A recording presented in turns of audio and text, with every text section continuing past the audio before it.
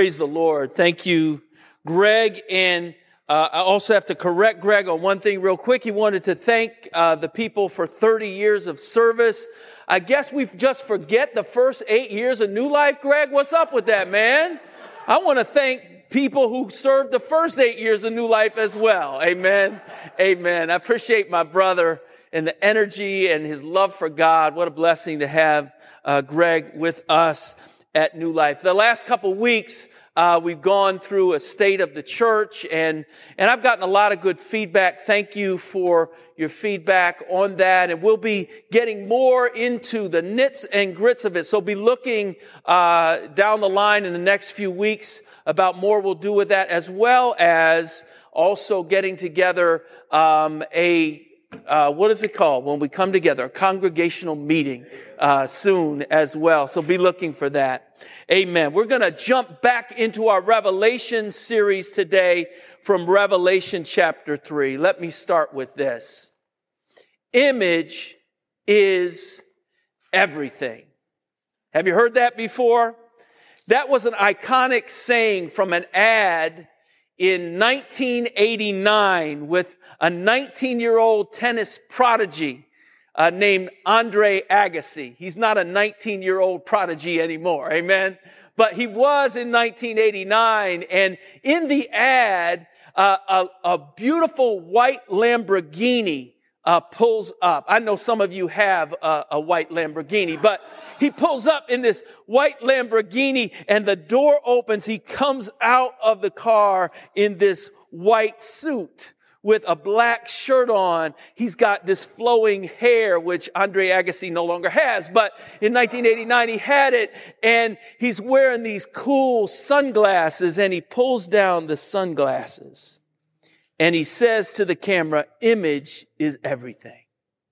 Image is everything. That ad followed him for years because Agassi was a prodigy. He was an amazing tennis player, but he had not yet won any major tournaments. And so that dogged him as he went through his tennis career until he finally broke through and began to win those tournaments. But here's what I want to focus on for a minute today. Those words, image is everything, are a very good summary of what our culture is like in the 21st century. Amen? We can now do more than we've ever been able to do to script out for ourselves an image on Instagram, on Facebook, on other social media. And we can craft carefully an image of who we are through branding and other means. But here's what I want you to see about this today. For many people today, image rules. Reputation easily replaces reality.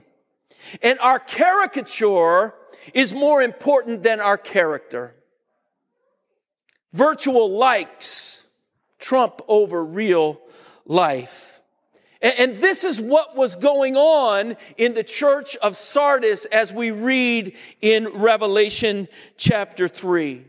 So we discover that there's a church of people living in Asia Minor who are living off their reputation that's not grounded in their present reality.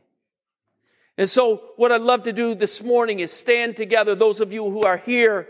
If you're at home, we'd love you as well to read along with us as we look at God's Word and read from Revelation chapter 1, verses 1 through 6. Do we have that on the board? Revelation 1, 1 through 6. Let's read together. To the angel of the church in Sardis write, "These are the words of him who holds the 7 spirits of God and the 7 stars. I know your deeds. You have a reputation of being alive, but you are dead. Wake up, strengthen what remains and is about to die. For I have found your deeds unfinished in the sight of my God. Remember, therefore, what you have received and heard. Hold it fast and repent. But if you do not wake up, I will come like a thief, and you will not know at what time I will come to you. Verse 4. Yet you have a few people in Sardis who have not spoiled their clothes. They will walk with me, dressed in white, for they are worthy. The one who is victorious will, like them, be dressed in white. I will never blot out the name of that person from the book of life, but will acknowledge that name before my Father and his angels. Whoever has ears, let them hear what the Spirit says to the churches. Amen. Amen. Today, I'm going to speak on the subject. You can just remain standing another minute. That's all right. The subject today is God's wake-up call. God's wake-up call. And the main point today is that God's urgent wake-up call is necessary good news to those who are drifting into deceit. God's urgent wake-up call is necessary good news to those who are drifting into deceit. Let me pray.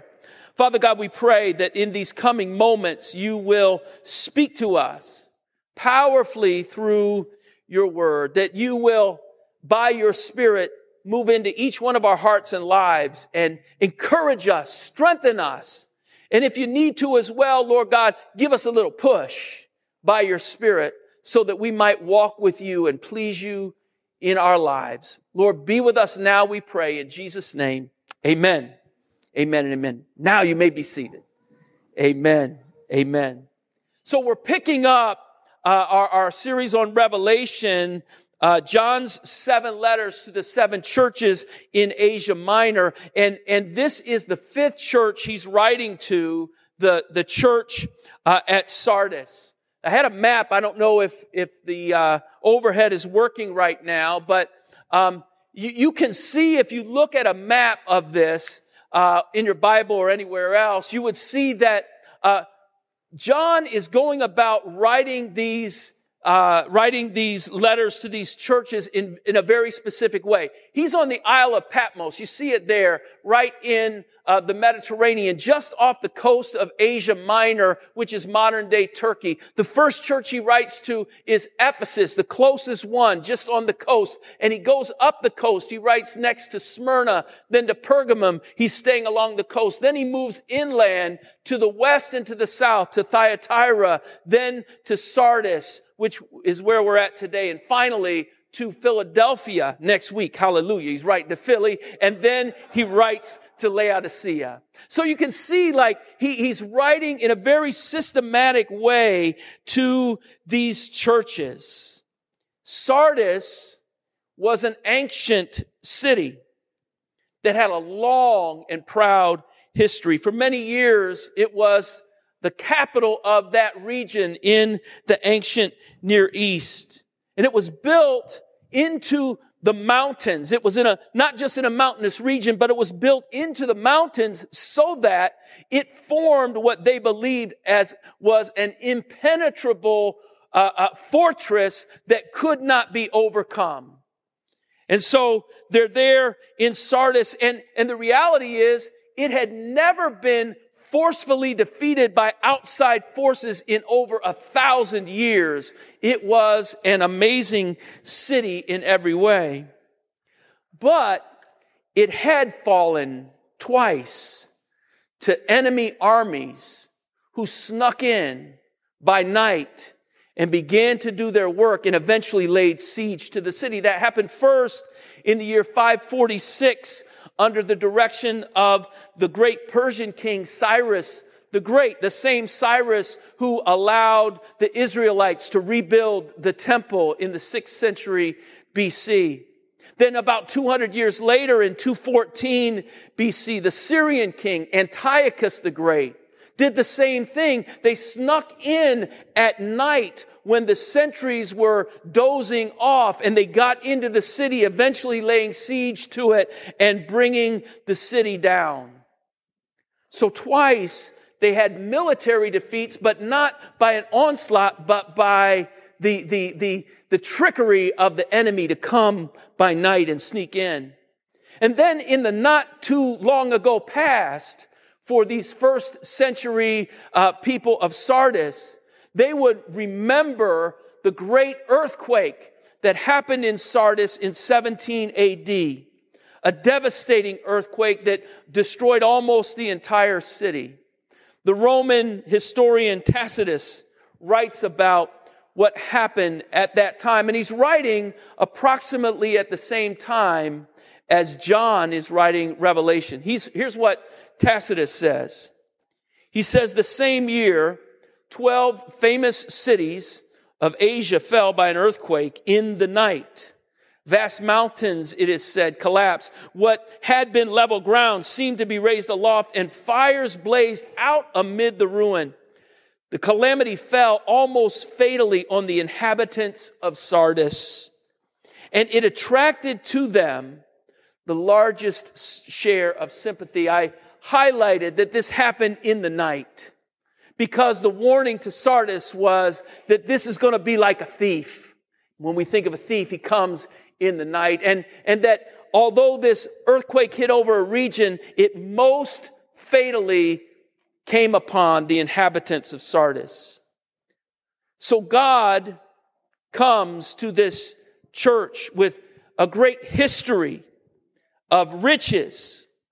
Sardis was known as the first city to mint gold and silver coins. It was known for its fruits, and it was known for its wool.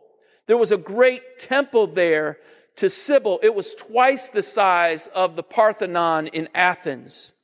It's a city with a remarkable history, a proud history, a productive history. It was an important city.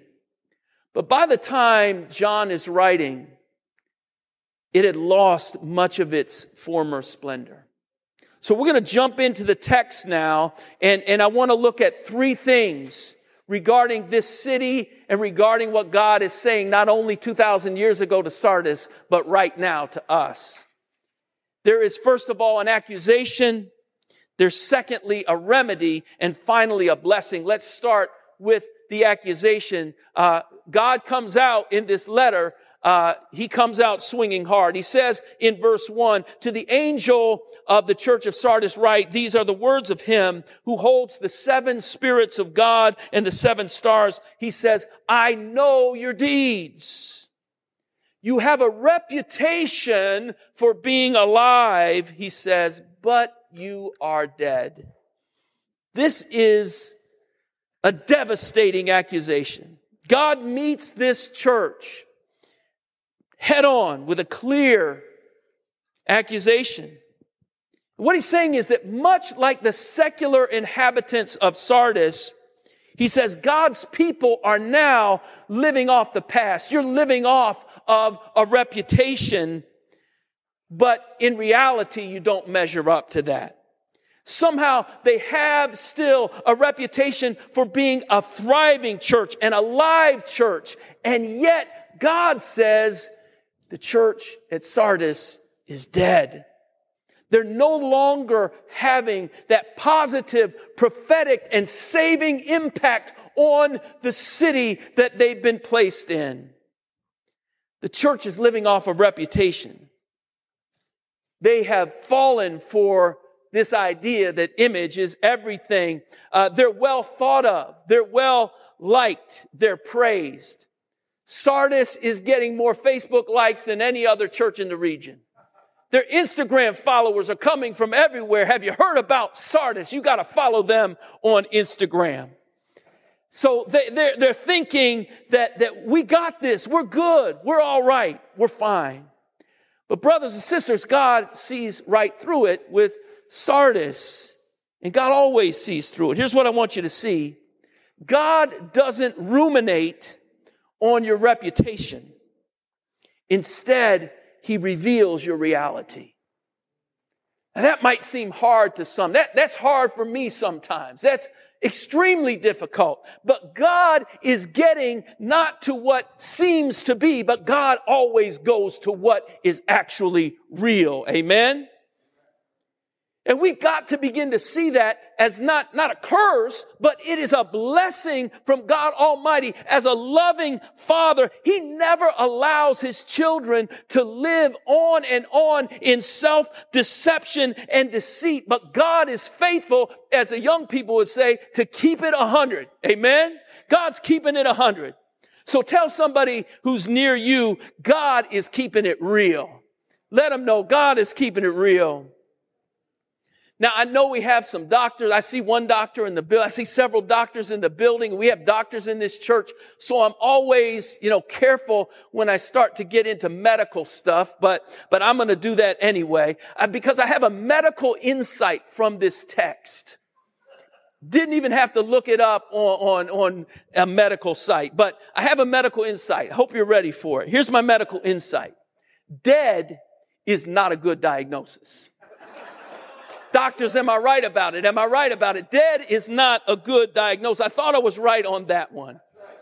But here's the wonder and the grace of our amazing God. Dead never stops God from doing his thing. Amen? Dead doesn't stop God. Ask Ezekiel in a valley of dry bones. Dead doesn't stop God. You can ask Abraham and Sarah, who were way over age, 90, 100 years old, way past the age of childbearing, but dead doesn't stop God. You can ask Lazarus 4 days in the grave, and someone said, he's stinking by now, Lord, but dead doesn't stop God. That is the beauty of our God. So God's diagnosis of dead is not a signal to slither into the cemetery, but a prophetic call to the possibility of resurrection. Let me say that again. God's diagnosis of dead is not a signal to slither into the cemetery, but it is a prophetic call to the possibility of resurrection. God doesn't call out his children to bury them. He calls them out to resurrect them. Hallelujah. Glory to our great God. So we go from this dreaded diagnosis, but now we're going into the remedy. The central substance of what I want you to see is in verses 2 and 3 here today. And God lays it out this way. He says, wake up, strengthen what remains and is about to die. For I have found your deeds unfinished in the sight of my God. Remember therefore what you have received and heard. Hold it fast and repent. But if you do not wake up, I'll come like a thief, and you'll not know at what time I come to you. Now, I've highlighted several words there because they are the 5 verbs that are given by the angel to the Apostle John, to this church, and to us that move us from death to resurrection. And we'll go through each of those. But Sardis would understand this warning well because, as I said before, 3 times this city had fallen in the past. And each time it happened by night, like a thief coming in the night. First the Persians, then 200 years later, the Syrians, then 200 years after that, a great earthquake came. Each time the city was laid waste, and each time it happened while people were happy. They were going along with life. They were minding their own business, and they were confident that their powerful, strategic city could never be destroyed. But here is God now, warning them of another destruction, not by a human army, not by a natural disaster, but by the very hand of God that will be worse than all the others combined, because he says your church might get snuffed out. It's a serious warning. And for just a second, I want to look at why would God threaten this to the church at Sardis. It's really interesting. In the second half of verse 2, he says, I've found your deeds unfinished in the sight of my God. It's interesting, if you read through the verses and the different churches in Revelation, you see to some churches, like there are doctrinal issues, right? You're believing wrong doctrine. He calls them out on it. Not at Sardis. He doesn't talk about wrong doctrine. To others, he talks about their moral failure and how they mixed with the world in this immoral lifestyle. Not Sardis. He doesn't talk about an immoral lifestyle. To others, he's warning them and talking to them about persecution, not Sardis. There's no warning about persecution or talk of persecution in Sardis. What's going on here? He simply says, y'all stop doing the work. That's right. God came with a southern voice. Y'all stop doing the work. Your deeds are not finished. This is a tragedy because the failure of this church isn't doctrinal mess.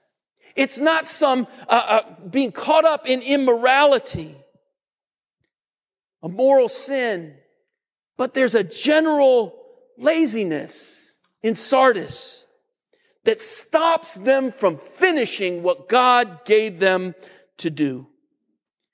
They're now living off their reputation. And it puts an entire city at risk, not just of a foreign invasion, but at risk of an eternal risk, because the gospel of Jesus Christ is no longer being proclaimed in the city. In Matthew 25, Jesus talks about the final judgment as the separation of the sheep and the goats. And to the religious folks who think they have an inside track on heaven, he shares these words. He says, "For I was hungry, and he gave me nothing to eat. I was thirsty, and he gave me nothing to drink. I was a stranger, and you did not invite me in. I needed clothes, and you didn't clothe me. I was sick and in prison, and you did not look after me." Jesus tells the religious folk in Matthew 25 that their deeds didn't match their creeds. Oh, you got your doctrine good, you got your creeds right, but you're not living this thing. You're not living it out. He says, you're not caring for the hungry and the thirsty, for the foreigner, for the alien, for the struggling person, for the prisoner. You have forgotten to care for those who are in your midst. Christ followers are called to be a people of hospitality and of caring and of helping in radical ways as the natural outworking of what it means to carry out the gospel and love our neighbors. Amen? Now, this doesn't have to be a church program. We have church programs, but this is more than a church program. This is the heartbeat of believers in the church. And what he's saying is, Sardis, you've lost your heartbeat. Again, I'm no medical doctor, but when you lose your heartbeat, you're dead. May God grace us at New Life Philly so that our deeds will more and more be an outworking and will be right along with our creeds. Amen. So the diagnosis of death has a remedy, and the remedy is resurrection. Hallelujah. In these verses, God lays out the 5 verbs I pointed you to before to see exactly what this resurrection looks like. And I can illustrate it this way. Hopefully that'll work. There we go. The way of resurrection for a dying church. He has these 5 verbs, and each one of them is an imperative command. What that means is this is not God saying, "Hey y'all, I got a good idea. Why don't you do this?" This is not God's idea of something that you may or may not do. It is his command. It is his word. It is his call to his people. This holds true for his people throughout time as well, right down to us. Now, what Sardis teaches us, and we're going to look at each of these in a minute, but what Sardis teaches us is that it is possible to live like a zombie Christian, at least for a time. Some of y'all love zombie stuff. I stay away from the zombie stuff myself. If I catch it on a commercial, that's enough for me. But some of y'all like the zombie shows and the zombie movies, and you know that the zombies, they're alive, but they're also dead, right? So they're able to have animation in their bodies. They can use their bodies in certain ways, but they're the living dead. And what Sardis teaches us is that we can be that way sometimes, even as believers. You can recall all the great things that God has done. You've got a memory of a great history, but you live like there's nothing else left to do. Amen. Listen, if that's ringing a bell for anyone listening to my voice today, here or at home, then I just want to cry out with God in these voices from the Word of God. Wake up. Wake up. The Holy Spirit is calling you to come out of the zombie state of your Christian life and realize that the life that God has given you always includes His abundant power to live for His glory. Wake up. God's given you life. Wake up. Secondly, he says, strengthen what remains. God has put a deposit in you that He didn't take out.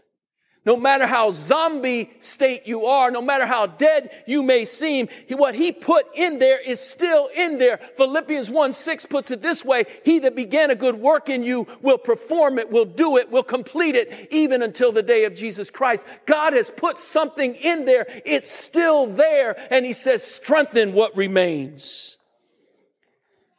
Some of the older folk at New Life will remember with me a commercial from years ago for Prego spaghetti sauce. I like Prego spaghetti sauce. But in this commercial, there's a young man stirring a pot of sauce in his kitchen, and his dad comes by, older gentleman, his dad, Italian family. And dad looks at his son and he sees the pot of sauce, but next to it, he sees a jar of spaghetti. They're an Italian family.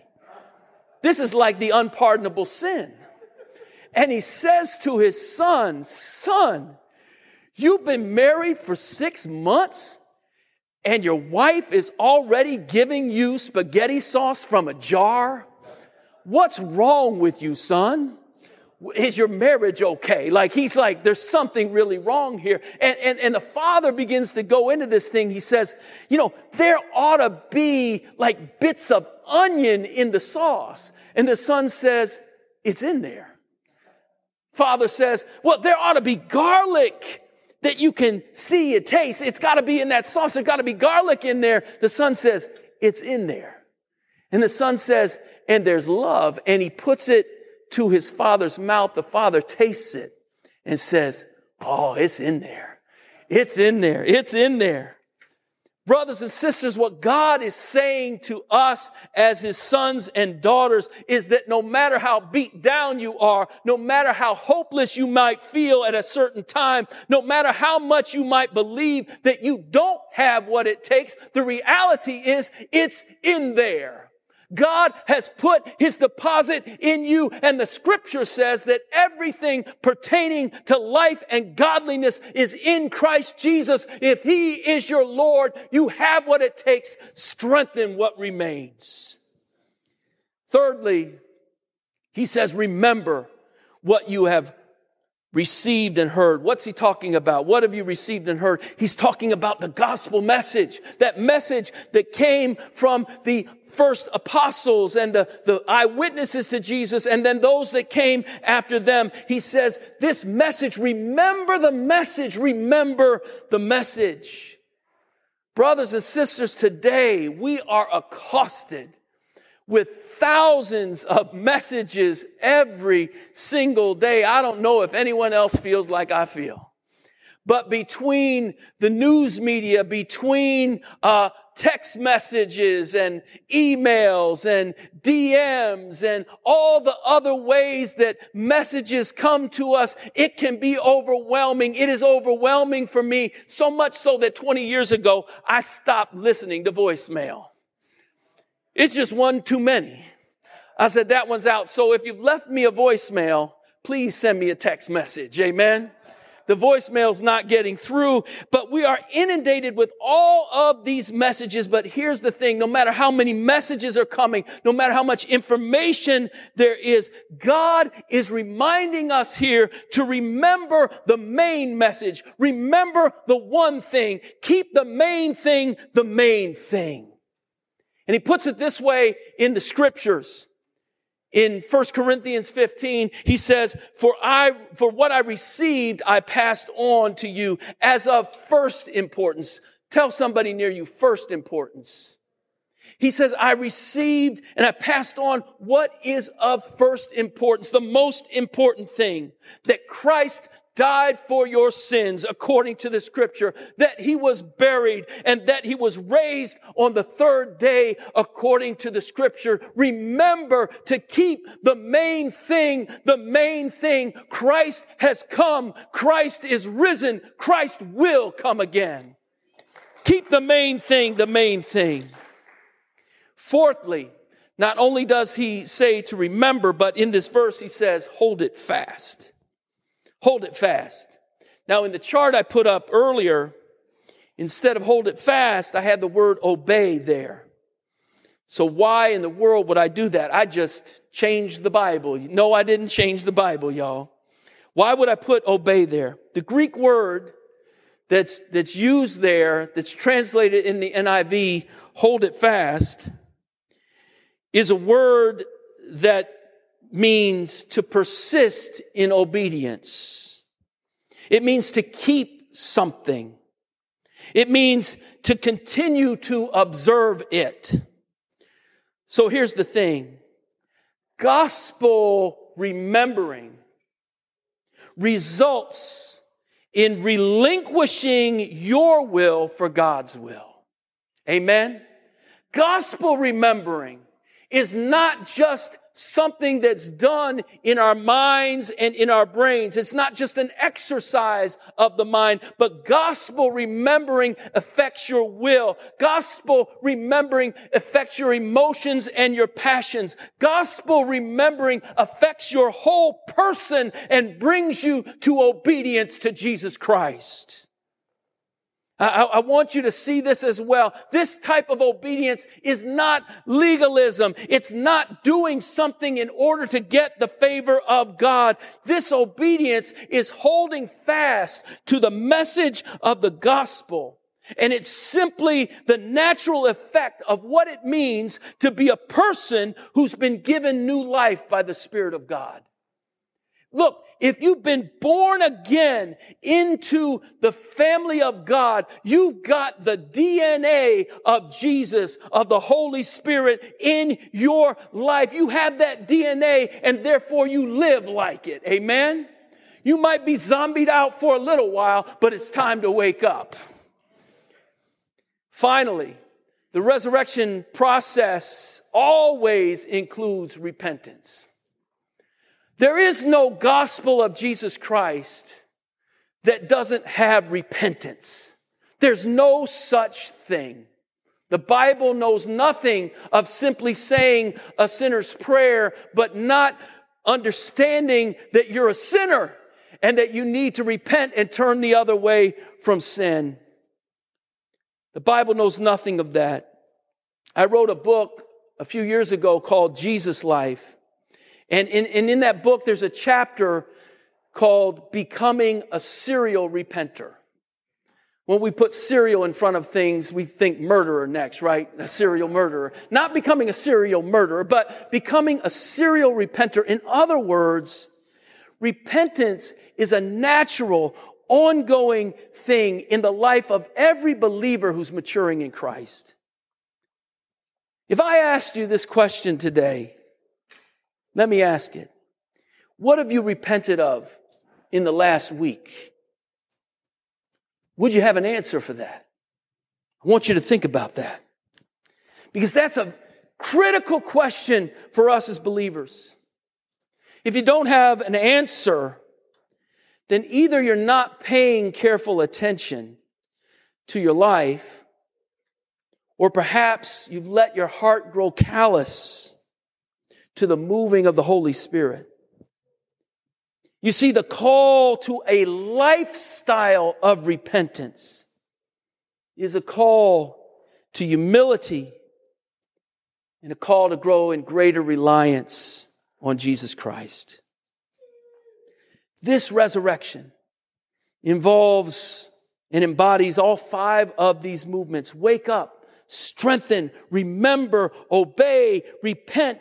That is God's way for the church at Sardis to move from death to life. And that is God's way for any church and for any believer that will continue to grow in the grace and in the outworking of their salvation in Jesus Christ. God's calling New Life Philly to be a vibrant community, not in reputation, but in reality. Amen? And so we're a people that wake up. We're a people that strengthen what remains. We obey God's command. We remember, we obey, and we live this thing out by the power of God. Lastly, I want to talk to you just for a few minutes about the blessing. The blessing at the end of this passage. At the end of the passage, verses 4 and 5 put it this way. He says, "Yet you have a few people in Sardis who have not soiled their clothes. They will walk with me dressed in white, for they are worthy. The one who is victorious will, like them, be dressed in white. I will never blot out the name of that person from the book of life, but will acknowledge that name before my Father and his angels." This blessing is extremely meaningful for the people of Sardis. I said before, the city was a major center for the production of wool and of garments.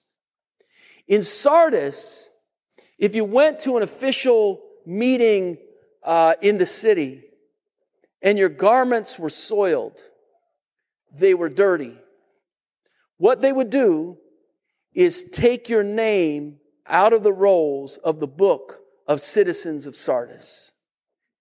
You can't come to a meeting of the city and in any old clothes. You've got to come dressed right. You've got to come in clean garments. If you come any other way, your name will be blotted out of the book. You've lost all your rights because you wore the wrong clothes that day. It's interesting that even in the pagan temples, they had similar rules. You can't come to the pagan temple dressed up in dirty clothes. We're going to put you out. But God says here to those in Sardis, he gives them this great commendation to say, you have not soiled your garments. So I'm going to dress you in these beautiful white clothes. Your name will never be blotted out of the book of life. They knew the fear of that in their city. So even in the midst of a corrupt city, even in the midst of a dead church, God says that there were yet those who maintained their walk and their integrity with God. But here's really good news I want you to get in this part of the passage. Because this message isn't just to those who hadn't soiled their garments. It was actually a message to those who had soiled their garments.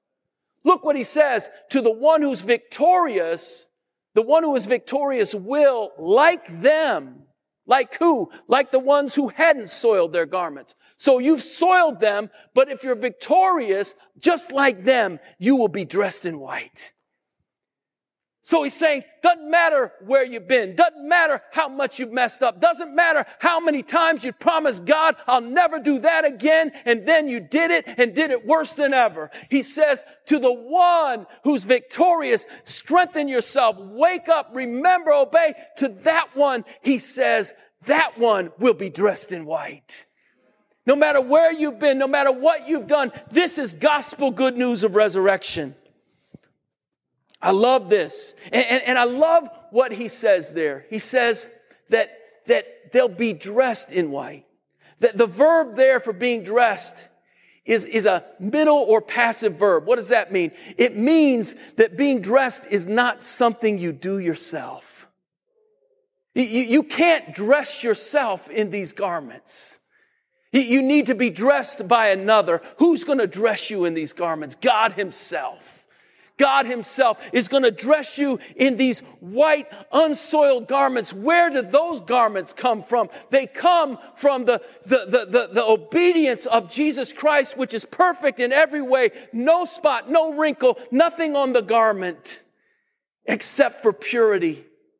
And God gives us his garment. He dresses us in his garment. That's the good news of the gospel. Let me close this thing up today. What Sardis teaches us is that image is actually nothing. Reputation ain't going to make it. The Lamborghini, the white suit, the cool sunglasses, it all amounts to nothing. Your Facebook likes, your Instagram follows, the applause of people will not stand up before the God of the universe. In other words, you can't fake your way to God's favor. He doesn't get faked out. But I love this in Philippians chapter 2 and verse 7. King James Version says it this way. He made himself of no reputation, but took upon himself the form of a servant. Brothers and sisters, we can live for reputation. It comes natural to us. That's exactly what the church of Sardis did, and we can easily fall into just the same trap. You can get addicted to likes. You can live for compliments. You can get consumed with the desire for people to think well of you. And when that happens, you're in trouble. I'm in trouble. Because when that happens, the distance between your inward person, who you really are, and the outward person, what you appear to be, becomes a great gulf. And like Sardis, you find yourself with a reputation for being alive, but in reality, you're dead. Jesus never lived for reputation.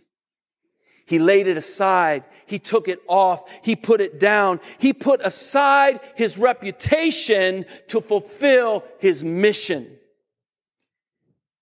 And he took on the most lowly form that there could be. It says he took on the form of a servant. The Greek word there is doulos. It could also be translated slave. He took on the form of a servant slave. Jesus was not consumed with putting on an outward show or appearing impressive to people. He was consumed with doing the Father's will and fulfilling his mission. And because he fulfilled that mission, he secured a place in him for everyone who will put their trust in Jesus Christ. Not living for the accolades of the world, not living to impress people, but living for the one who died for them and was raised again on the third day. So brothers and sisters, let us therefore, by the grace of God, endeavor to finish every single work that God has given us for the glory of his name. My friends, Jesus has already done it for you. He has finished the work. He has made a way out of no way. And by the grace of God, we will not live for reputation, but live for Jesus. And so I invite you today, I invite every one of you today to pray with me and to let go of everything in you that clings to an image that you know isn't real. And instead, to cling to the only one who is the great I am. Image and reputation are nothing, but Jesus is the Alpha and the Omega. He's the beginning and the end. He's the first and the last. He is the lily of the valley. He's the bright and morning star. He is our hope. He is our rock. He is our Savior. He is our salvation. He is the great I am. He is all in all. And so, brothers and sisters, reputation and image fade away, but Jesus Christ is forever. Let us pray. Father God, we thank you today for this good news, this great news of the gospel. Lord, you don't call out even our deadness, even our zombiness. You don't simply call that out on your people to prepare a grave for us. You call it out so that you might resurrect us, bring us back to life, and to see your name marvelously glorified in us as your children. So God, I pray that you'll have your way at New Life Philly. I pray, oh God, that we will see that there are works left for us to do that will glorify your great and marvelous name. Have your way, God. Strengthen every weak knee, Lord God. Strengthen each and every one of your people that needs a word from you now. And call unto yourself those who don't yet know you, that they might experience this powerful, eternal love of the God of our salvation. Bless us now, we pray, in Jesus' name. Let's worship the Lord. Let's stand and worship him together.